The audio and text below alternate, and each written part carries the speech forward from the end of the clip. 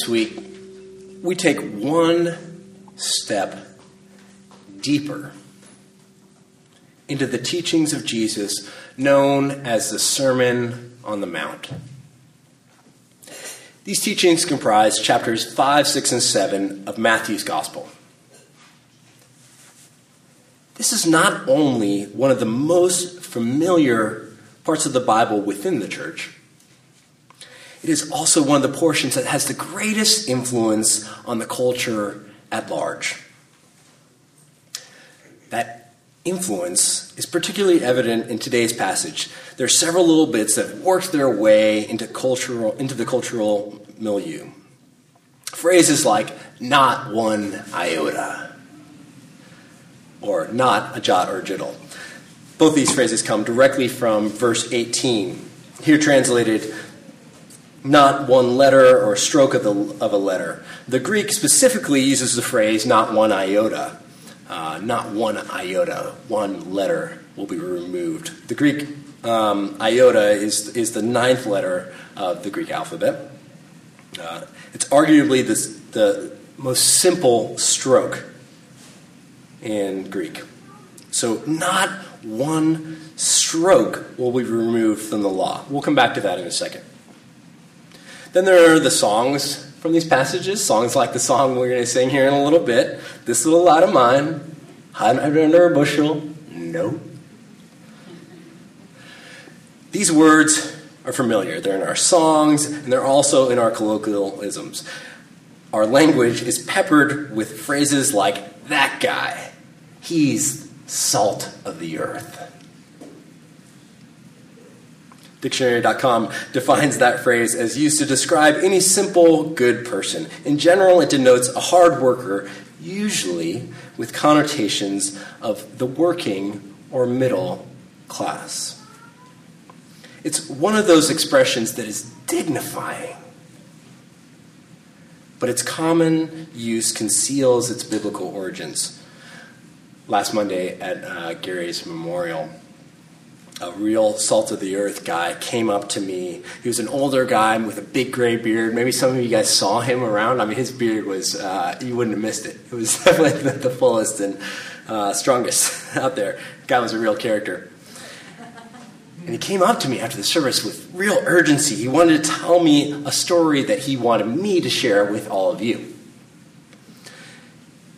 He talked about how Gary had this extraordinary skill, not only as the manager he became, and not only as Gary the greeter, the way we knew him here, as that compassionate and kind and gentle man, but Gary was an excellent machinist. This man said that the work Gary did required immense focus, hours of concentration. If you made a mistake, even the thickness of a sheet of paper, the metal you were working would be wasted. This man had been working at Bardex since before it was called Bardex, and he was anxious to move up the ladder. So he asked Gary, who was his boss, for more responsibility, for a chance at the next tier job. About a week later, Gary brought him a piece of metal, and he asked him to cut it a certain way. The man went to work, and about an hour in, he made a mistake. Now, this guy has been waiting for years for this opportunity. This was his chance, and he blew it. He was leveled. He said it was the low point of his life.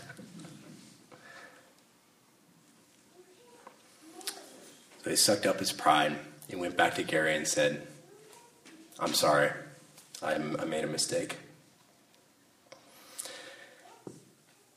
When he came into Gary's office and explained what had happened, Gary smiled and picked up another piece of metal that he had hidden under his desk. He said, I thought that might happen. As he was telling me this story, the man stopped, looked straight into my eyes, and said, Gary lived God's grace. Let your light shine before others so that they may see your good works and give glory to your Father in heaven. This is the power of what the church has historically called bearing witness, or revelation. We take the grace we know, the grace we have been given, and we show it to others. We all do this in our own ways. Some of us are priests, some of us are machinists, or teachers, or students, or parents, or children, or writers, or musicians, or historians, whatever. There are infinite ways of bearing witness. But at our best, the light we reveal sheds light somewhere others never knew it was dark. The late great songwriter Townes Van Zandt has a line about this. He says, "There ain't no dark till something shines." That simple language echoes what everyone from Jesus in today's passage to Plato and the cave analogy in the Republic, what all those folks have been conveying, that most of the time we have no idea that life could be different. We have no idea of the transformative and revelatory possibilities right before us.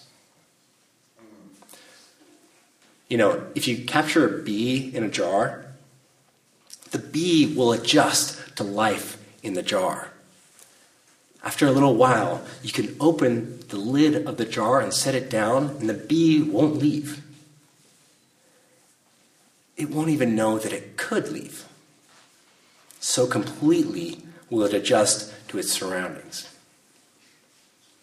There ain't no dark till something shines. This is something the recovery community knows particularly well. It's one of those things that addiction does well. Hide. Recovery communities say that with addiction, things don't so much appear as disappear. Money, substances, isolation from friends and family, all these things, they vanish. Addiction itself hides. Some of you might have heard the Fresh Air interview that was replayed with Mary Tyler Moore a couple weeks ago. In it, that amazing actress and comedian talks about how her alcoholism was distinct from her mother's. Her mother's drinking was immediately obvious. It had this big public face. But for Mary, like so many others, alcoholism was much sneakier. She said, "I didn't even think I drank a lot." Her addiction was hidden from herself. She said, "Most alcoholics are in such a state of denial about their condition, they will blame everything but themselves for whatever is going on." Denial. There ain't no dark till something shines. When something does shine amidst the darkness, it's revolutionary. It means there's no going back. One place where the revolutionary aspect of revelation is perhaps most notable and celebrated is in the sciences. Isn't it crazy? Writer Marilynne Robinson points out how odd this celebration is, how unique to that discipline. She says, "The moment there is a major discovery and all previous assumptions are proven untrue, there's rejoicing in the scientific community." People celebrate when shown that they were wrong. Maybe a better way of saying that is that when we see truth, everything that's substituted for the truth becomes insignificant. For Marilynne Robinson, like Jesus, the revelation of truth is deeply tied to our identity. She says that as a collective, we don't know who we are.